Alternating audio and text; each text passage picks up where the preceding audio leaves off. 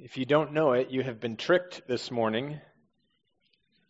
You should never come to church the week after Christmas because we're going to talk about stewardship, which is code for money, which is pretty much everyone's favorite topic of conversation. Most of us are waiting for the Christmas cards to come in and see what damage we've done. In the last month, if you went somewhere, you're going to find out how much you spent on food, how much you spent on gas, and that might lead to some combustible conversations in your home. We're going to talk about stewardship, and so Webster is going to define stewardship as the careful and responsible. See, we're already starting off bad. Careful and responsible, both bad words.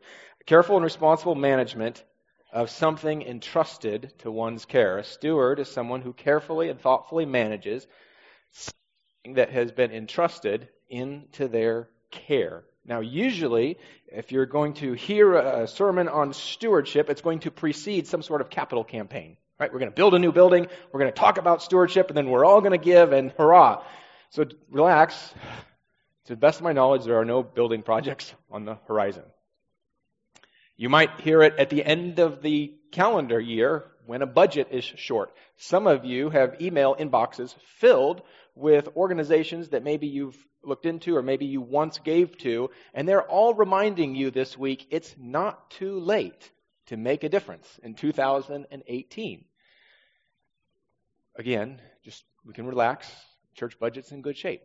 Good time to talk about stewardship. The purpose of talking about it is, one, because the Bible says a whole lot about money, a whole lot about our hearts as it relates to money. So we can't skip over it. Two, for many of us, our souls, our hearts are like the entryway closet at our home, filled with junk, filled with jackets. If guests are coming over, the vacuum goes in there, toys go in there, everything goes in there. They're full.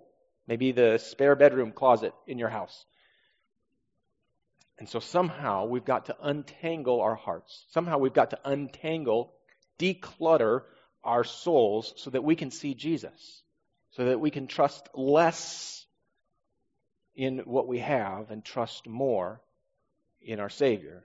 So that we can be led, not by long-term financial planning, be led by His Spirit. As we declutter, we create space to see Him, to savor Him, to savor our salvation, to savor His work, to see His worth and His work in His Word and in our lives.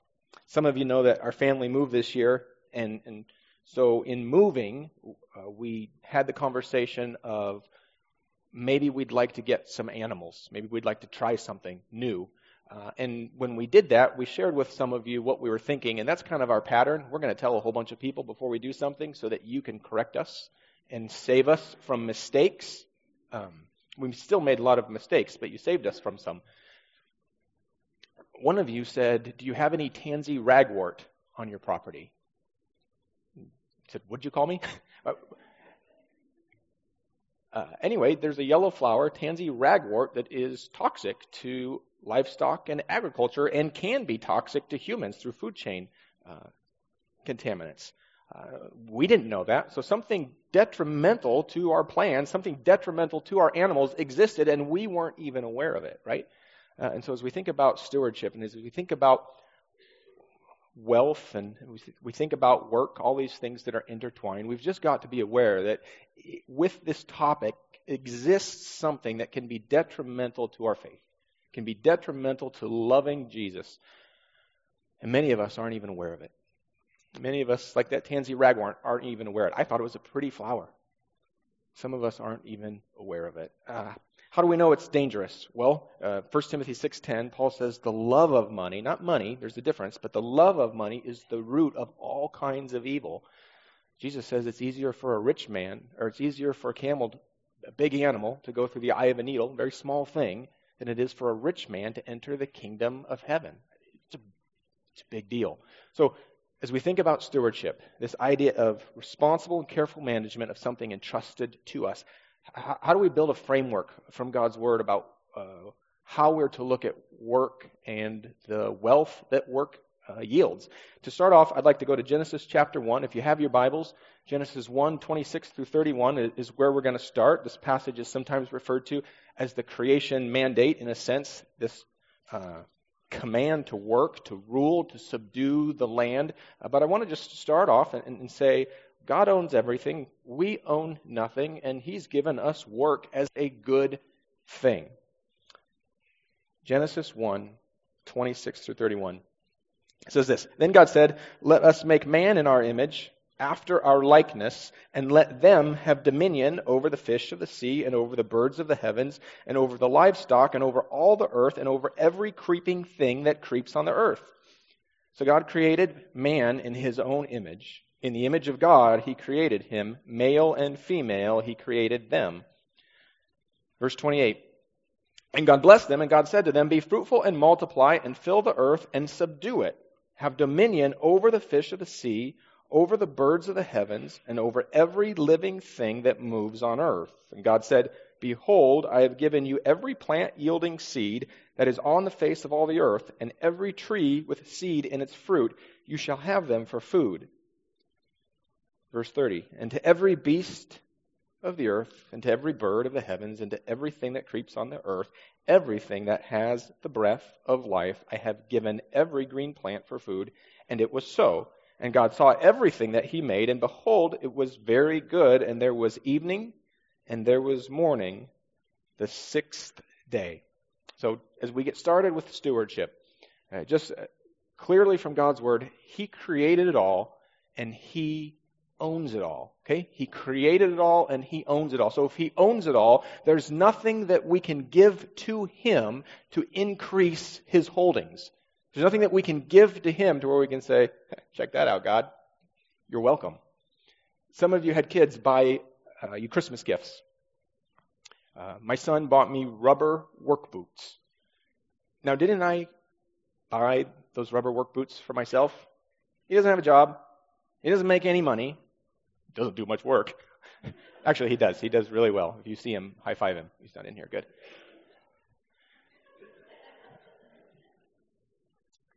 I bought those workbooks. The money came out of my account and then returned to me in the form of green work boots. He's not able to buy for me something that increases my holdings, because everything that he has at his disposal was given to him by me for the purpose of buying me green work boots. As we think about the things that we have, we just got to understand that there's nothing that we can give to the Lord that increases His holdings. There's nothing that we can give to the Lord that puts Him in our debt. There's nothing that we can give to Him that puts Him in our debt. In fact, some of you that maybe have watched church services online or all sorts of different things, you might have heard someone say, "Put $100 in an envelope and send it to this ministry, and God will give you back tenfold in the next year." There's nothing that you can give to the Lord to increase His holdings. There's nothing that you can give to the Lord to put Him in your debt. Give to something you want to give to, but don't give to get tenfold back financially from the Lord. That is a manipulative distortion of God's Word. Don't do it. That could be a tangent. We're going to keep going this way, though. He owns everything. He owns everything, so I own nothing. I'm a steward, right? Someone who carefully and responsibly manages something entrusted to my care. Stewards manage. The master lends. Stewards receive whatever they're given. The master decides how much to give, when to give it, and to whom. The steward works for his master's glory, works for a return for his master, works for his master's recognition. The master is worthy of the return and the glory and the recognition.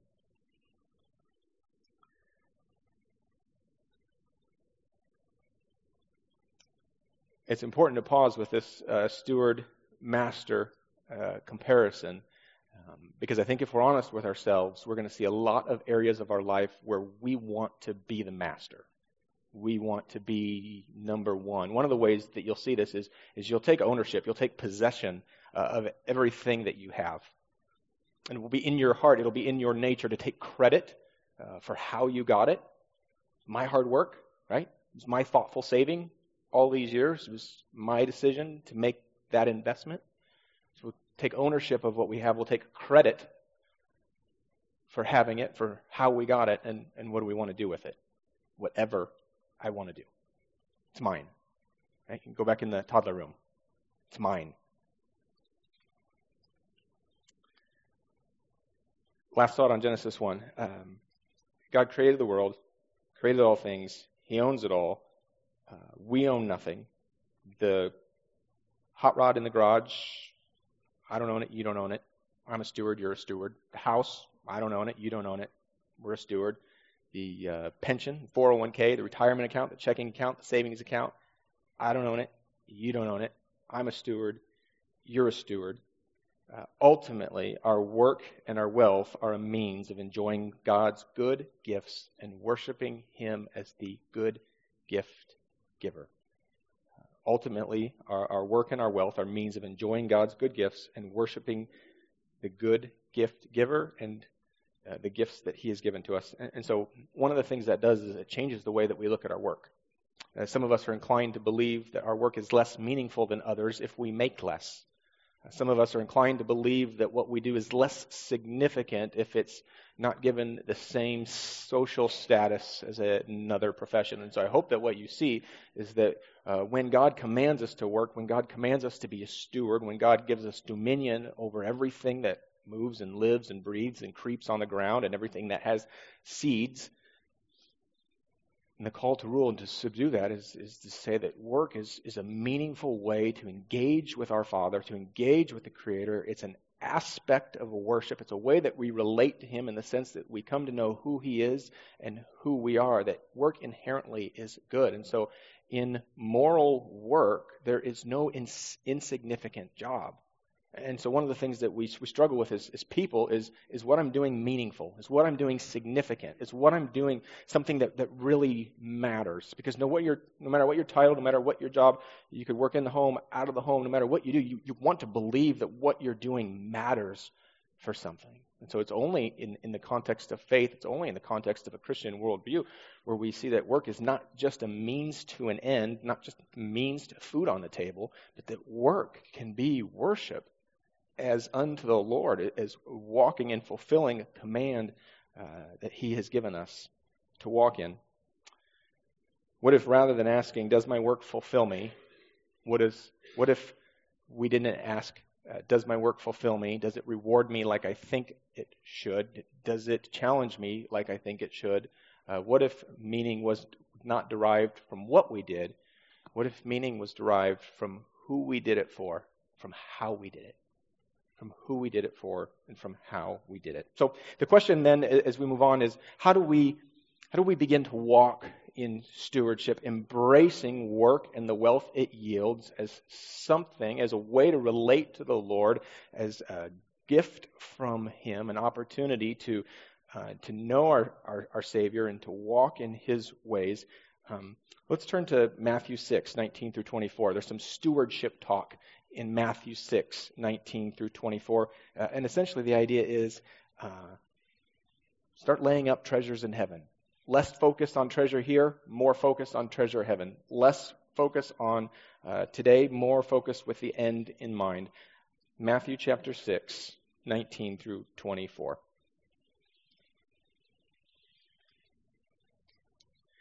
Verse 19 says, do not lay up for yourselves treasures on earth, where moth and rust destroy, and where thieves break in and steal.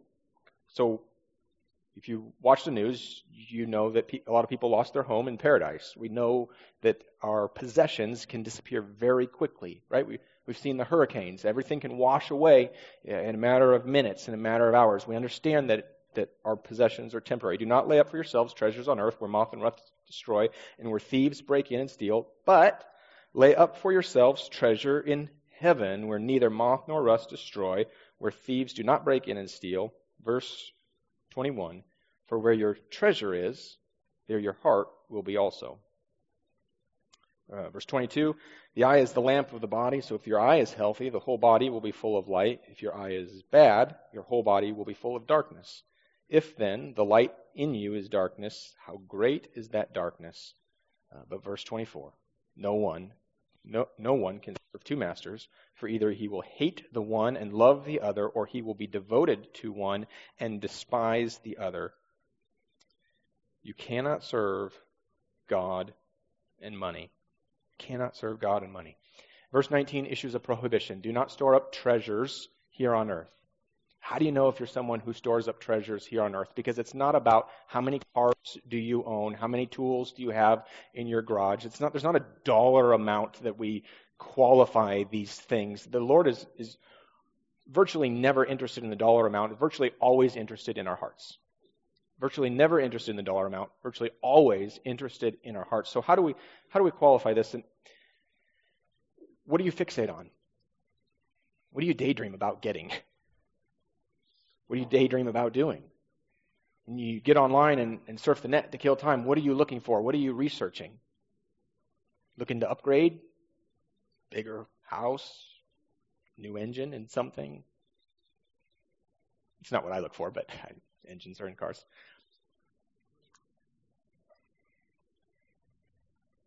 What validates your worth as a person? What gives you a sense of satisfaction? Like all these long hours are worth it because I have this, because I'm able to do this for my family. I'm able to take the kids here because I'm able to afford this. What validates your success at work? What causes you to feel better about who you are? What causes you to put a little pep in your step? For many of us, the answer to that question is earthly treasure. For many of us, the answer, even at Christmas time, was not necessarily what we gave, but it was maybe something that we got. I remember in high school, the best gift I've ever gotten from my parents, a CD player in my car and new speakers. 1988 Escort has never sounded so good. Coolest gift I ever got. I felt instantly cooler the next day driving to school with my Christian music turned up. I'm sure everyone thought it was cool too. I've told you that Nicole got me a chainsaw for Father's Day. Manly. Instantly more manly. I remember the first car that we ever bought that didn't have over 100,000 miles on it. A 2005 Toyota Corolla S for sport. Instantly more of a success. I'm able to drive a car that is most likely not going to break down. Isn't it a terrible way to go through life? To be chasing shiny new toys, to feel better about ourselves based on what we have, what we can buy, or what we have been given, to feel more manly, to feel cooler, to feel better about ourselves, more confident in who we are because of what we have. And so we just have to see this in our hearts, see the sin that is there, the self-idolatry that is there, and understand that Jesus came to set us free. So he came to set us free from trying to prove ourselves to be someone that we aren't. He came to set us free from us trying to buy joy or happiness that we can't afford or pay for or buy. He came to set us free from chasing something that we can never get our arms around. As we understand, as it becomes not just something that we know with our heads, but something that we know in our hearts, that Jesus is everything that we need, that he met our biggest need, you'll be amazed at how you will start to need earthly treasures less. Still enjoy them, but you will need them less because they aren't tools to prop up a fragile ego or to validate working too much or to promote yourself or give you a greater sense of self-worth. Verse 19 says, don't lay up treasures on earth where moth and where rust destroy and where thieves break in and steal. And verse 21, that for where your treasure is, there your heart will be also. Why do we got to talk about money? Why do we got to talk about stewardship? Because where our treasure is, there our heart will be also, and God's after our hearts. Some of us think God's after our wallets. God's not after your wallet.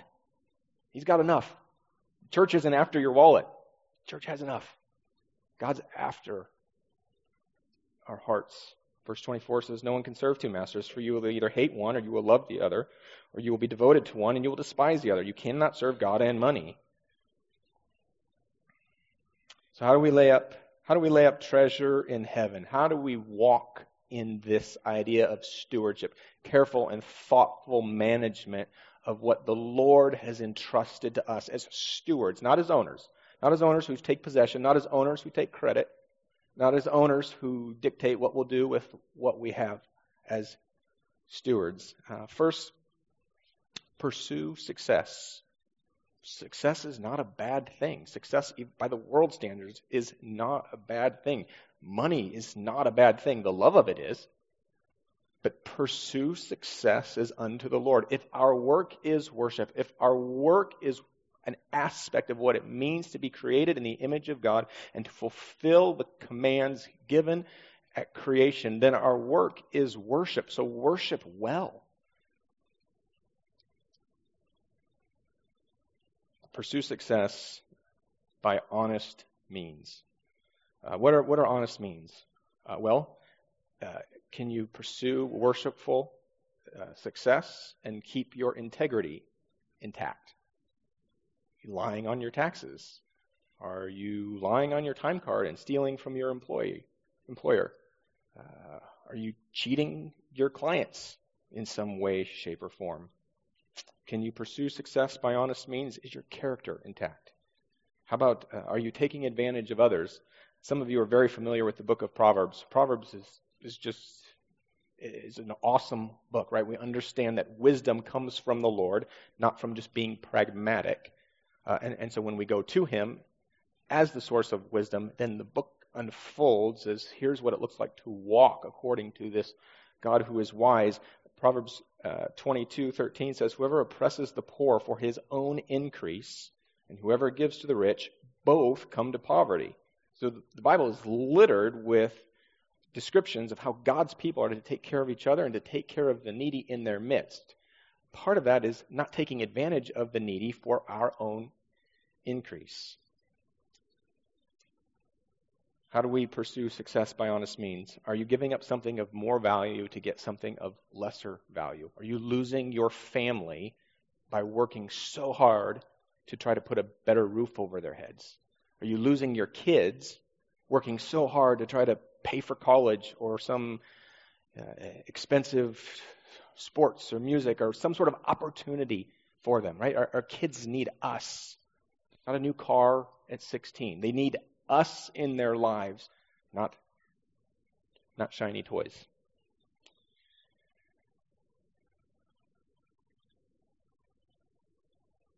If you find yourself in that spot today, I would say take an inventory, be introspective and ask yourself and say, Lord, help me to understand why I've been willing to give up good things for lesser things. Show me why this is a trade that has made sense, that this has been something I've been willing to give up. So pursue success by honest means and use everything for the glory of God. Now, use everything for the glory of God is very ambiguous. If you're like me, I want a checklist of how to make a decision so that I can come to the outcome and say that decision clearly honors the Lord because it met these 10 criteria. So I'm not going to give you that today because you can spend very little money and be very materialistic. You can spend a lot of money and have the most beautifully pure heart imaginable. You can receive a very inexpensive gift and be very materialistic and very sinful in your receipt of that very inexpensive gift. You can receive a very expensive gift and again, have the most beautiful and pure heart imaginable. It's not about a dollar amount, right? God's not after dollar amount. It's about our hearts. So here's just a general blanket statement. If you can afford it, if you can enjoy it as a gift from the Lord that leads you to worship Him, not validate or elevate yourself, go for it.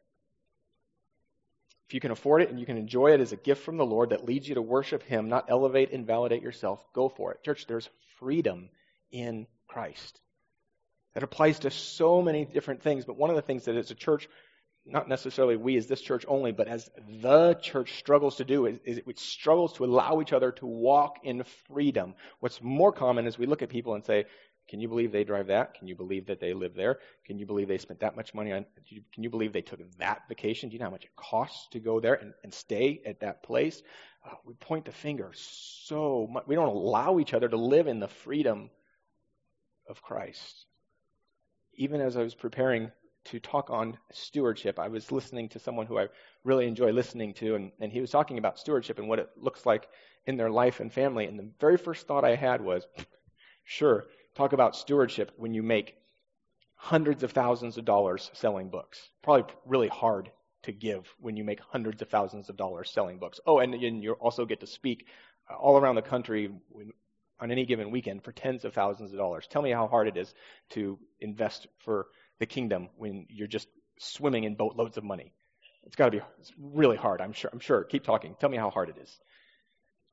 And at the end of the talk, the person said, one of the things that we decided to do a long time ago, our family decided to do, he says, is we decided to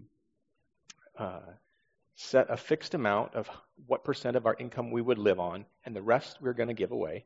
And he said, everything that we may have made from book royalties or from speaking engagements, we decided that we would just ask those people to cut the checks directly to the church. It would go to the church. We wouldn't see it. We wouldn't touch it. And he wasn't saying, look at me. He wasn't saying, just follow my lead. What he was saying is my heart is so corrupt. My heart is so wicked. My heart loves shiny new things. And I knew that if I got my hands on that money, it would be corrupting to my soul.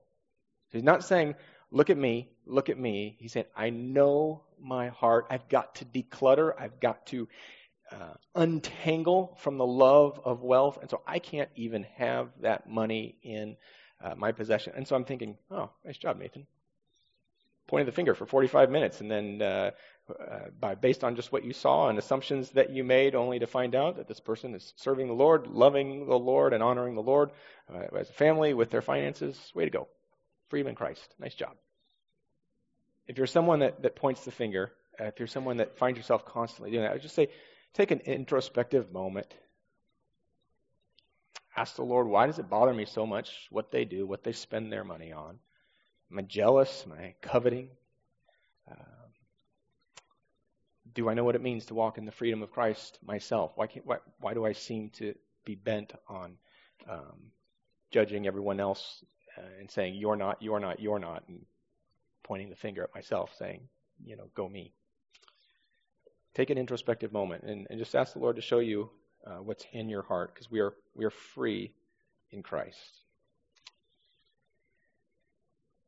Here's a couple other tools that might be useful to you. If the expense keeps you from being able to give generously, if it keeps you from being able to give sacrificially, if it keeps you from being able to give cheerfully, probably a bad choice. If spending money in some way, shape, or form keeps you from being able to give generously, sacrificially, and joyfully, it's probably not something you should spend your money on. If the expense creates tension in your heart, if you already have unrest about it, it might be the Spirit of the Lord saying, pause.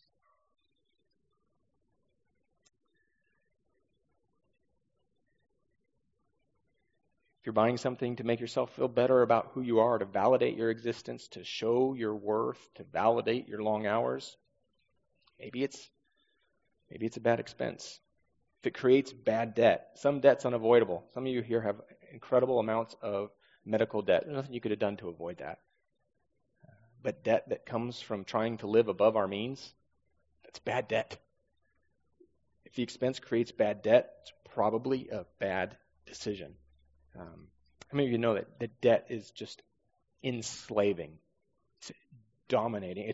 It's an incredible weight. It's very hard to live free in Christ when you're under the weight of debt. It's very hard to give generously, sacrificially, or cheerfully when you're burdened under the weight of debt. The Apostle Paul says in 1 Corinthians 6, he says, all things are lawful for me, but not all things are helpful. All things are lawful, he says, but I will not be dominated by anything. Nothing is going to have power over me. Nothing is going to have control over me. I mean, debt is incredibly controlling. In a room this size, there's a lot of families massively burdened by debt right now. And so I would just say debt counseling, financial counseling, that is a good thing. It is a real thing. It is a useful thing. Some of us, the response today is to get help. Proverbs 12:15 says, the way of the fool is right in his own eyes, but a wise man listens to counsel. A wise man listens to counsel. If you're here this morning and you are under the weight of debt or under the weight of a bunch of financial mistakes, just write on your communications card and throw it in the offering bag at the end of the service, financial counseling. Help. You can just write help with an exclamation mark. Financial counseling is a real thing. It is a good thing. The fool says, the way of a fool is right in their own eyes, but the wise man is one who listens to counsel. How do we walk in this idea of stewardship? Build up treasures in heaven, pursue success by honest means, using everything we have for the glory of God. Turn to Proverbs 27, if you would. I want to read verses 23 and 24. I want you to see a little bit more stewardship talk from the book of Proverbs, a little bit more wisdom here.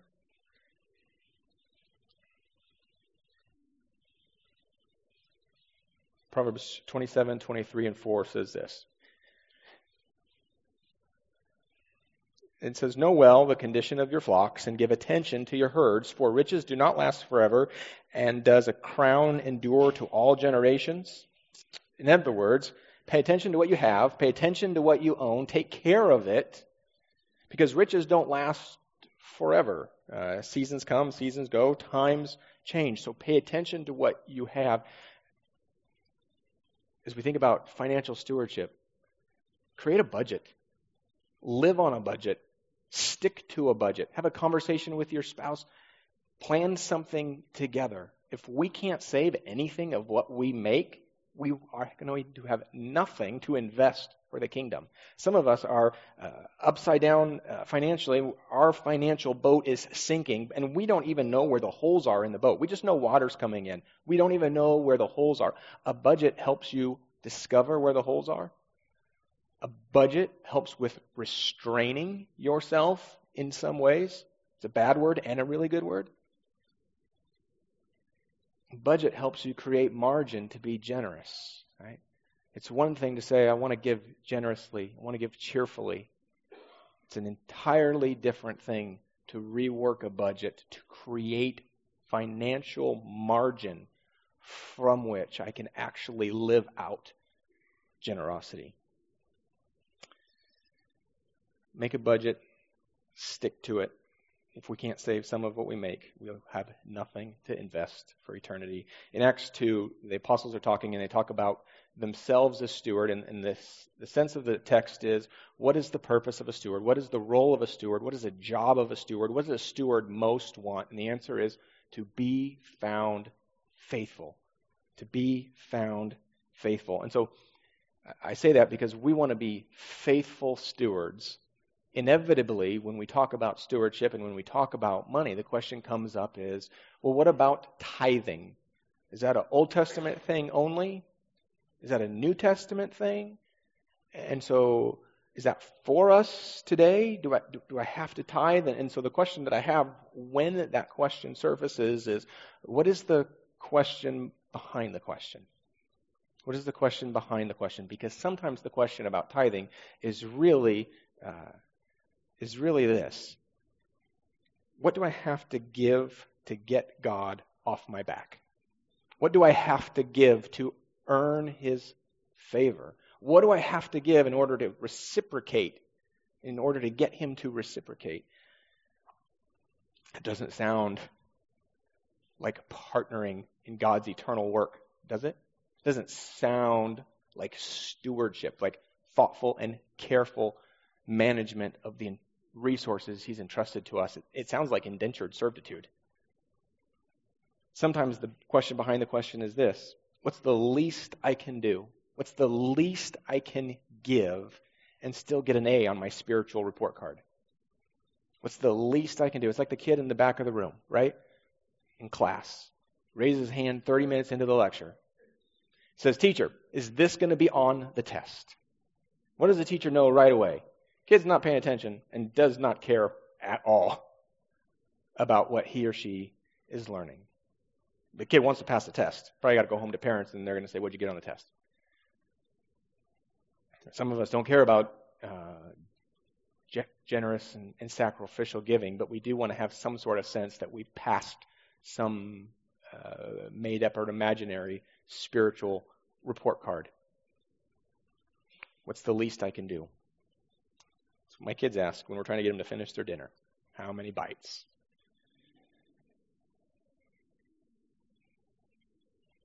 We just understand from the whole of Scripture that God's not after percentages and God's not after dollar amounts. God's after our hearts. Remember the widow, and she puts a couple coins into the offering, and people behind her are putting in way more. And Jesus points her out, and she says that she's given more than anyone because she gave out of having so little. It was her heart to take whatever she had and give it to the Lord's work. It wasn't about the dollar amount of what went in. We just kind of have to keep coming back to it's not about the dollar amount. It's about our hearts. It's a lot harder to give with a pure heart. It's a lot easier to say, okay, just tell me how much, and I'll think about doing it, or I'll make a plan to get there one day. So God's after our hearts. He's not after our wallets. 2 Corinthians 9. Two more passages, and then we'll be done this morning. How do we walk as faithful stewards? 2 Corinthians 9. Let me read verses 6, 7, and 8. How do we walk as faithful stewards? How do we think about our work and the wealth that it yields? How do we think about our money? Apostle Paul says in 2 Corinthians 9, verse 6, he says, the point is this: whoever sows sparingly will also reap sparingly. Whoever sows bountifully will also reap bountifully. In other words, be generous. Generosity is all throughout the Bible. Be generous.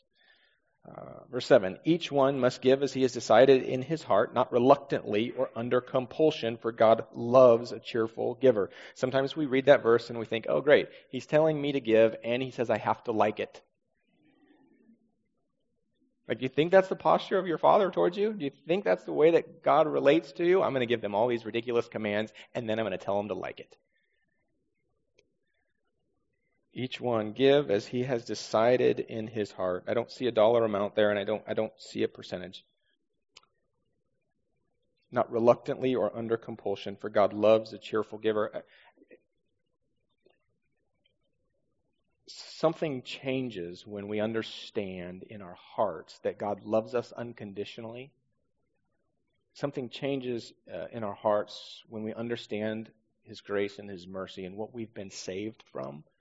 It causes us to want to get involved. It causes us to want to get involved with what He's doing. And so the degree to which we are desiring, the degree to which we have a heart to get involved is really something that reveals to us what's in our hearts. Some of you have been in a hotel where they have those magnifying mirrors. I don't know what they're for. They're terrible. No matter what you think about yourself, if you look in one, you will think less of yourself. Some of you may own one. I apologize. I apologize again. But it shows you what's really there, doesn't it? It shows you what's like you can't hide. You can't hide from that thing. It shows you what's really there. It says God loves a cheerful giver. Are you cheerful when you give? You give as the Lord has led you to give. If you had a conversation with the Lord, Lord, what do you want me to give towards? What kind of things have you put on my heart? What kind of work are you doing here in Roseburg, around the globe? How do I get involved with that? Verse 8. And God is able to make all grace abound to you, so that having all sufficiency in all things at all times, you may abound in every good work. Give generously, give cheerfully, give confidently. God can meet your needs. You don't have to hoard what you have. God can meet your needs. You don't have to cling to it. You don't have to hide it. You don't have to protect it. God can meet your needs. Give generously, give cheerfully, give confidently. Let's finish up with Philippians chapter 4. I'm going to read starting in verse 17, Philippians 4. So Paul is talking to the church at Philippi, and he tells them, you guys remember when I started out on this trip? He said, no one gave but you. You guys have funded this missionary trip. Like, thank you. What a great work. Then he says, you know how when I was in Thessalonica, I had a need, and you met that, and you gave repeatedly to those needs. Didn't have to, but you did. And in the course of this dialogue, Paul says, look, I don't need it. I've learned how to get along with nothing, and I've learned to get along with a wallet. It's got something in it. Verse 17, he says, I'll back up. Except you only, even in Thessalonica, you sent me help for my needs once and again. Verse 17, not that I seek the gift. Paul says, not that I seek the gift. What I'm not after more money. Not that I seek the gift, but he said, I seek the fruit that increases to your credit. I seek the fruit that increases to your credit. What is the fruit that increases to our credit when we untangle our hearts from materialism? What is the fruit that increases to our credit when we free up that cluttered closet, when we free up our heart, when we free up our soul from the love of money, from the root of all kinds of evil? Don't we see Christ much more clearly? Don't we see what we have in Him much more clearly?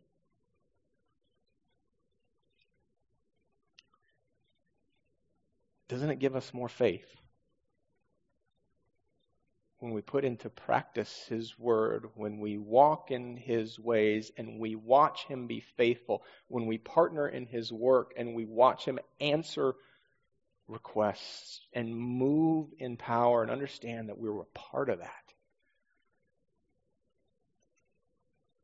Doesn't it increase our faith? Doesn't it grow our confidence in the Lord? Don't we see Him more clearly? Don't we treasure the things that He's given to us much, much more when they're received as gifts from the Lord, when we don't need them to validate our fragile egos, but instead can enjoy them as gifts from the Lord?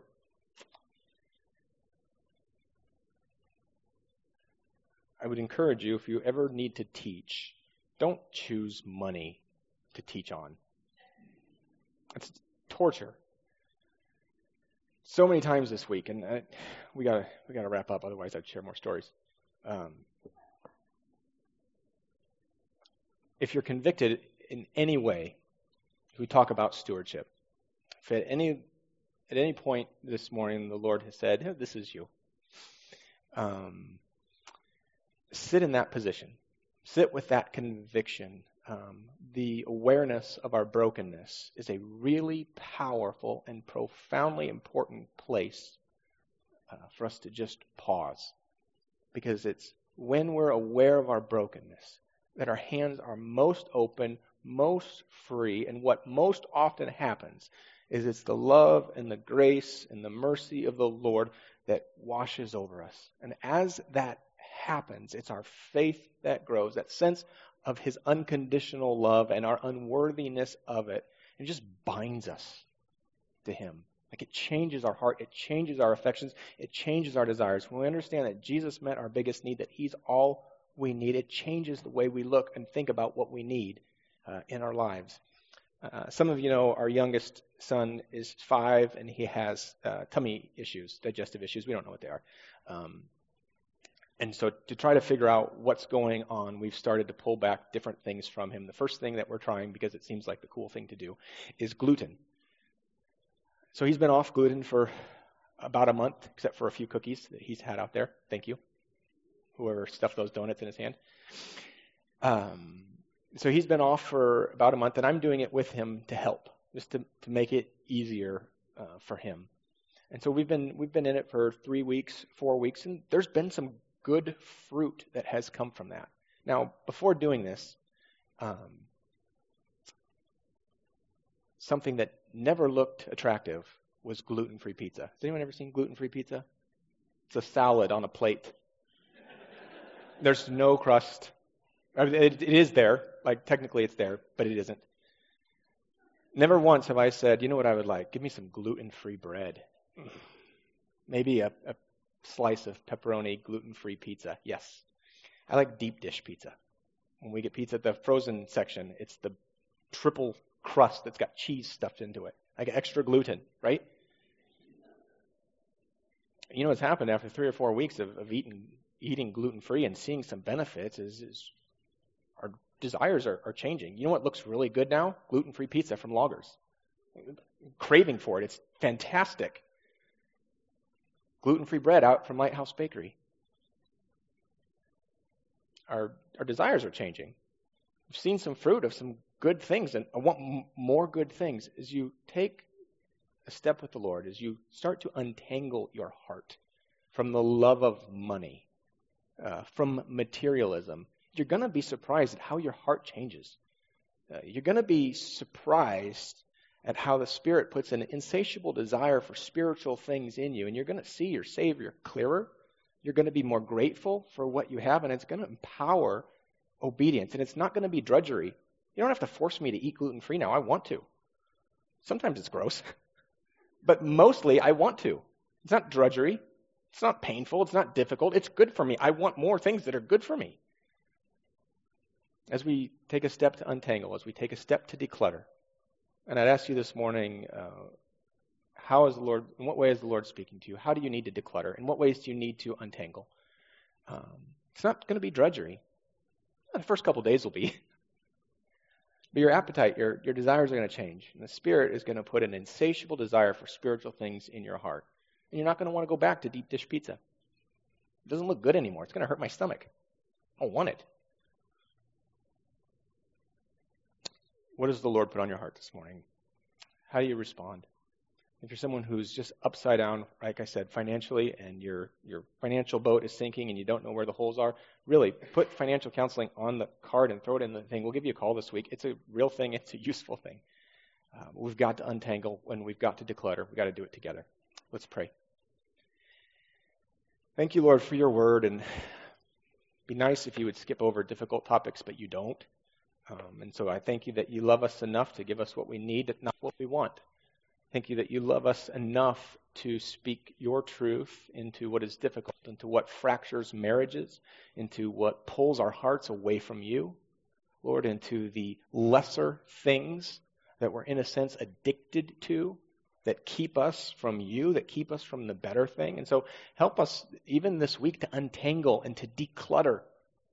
Lord, show us the things that are in that closet. Show us the things our hearts are wrapped around that we don't even know it. Or like that weed, we think it's pretty.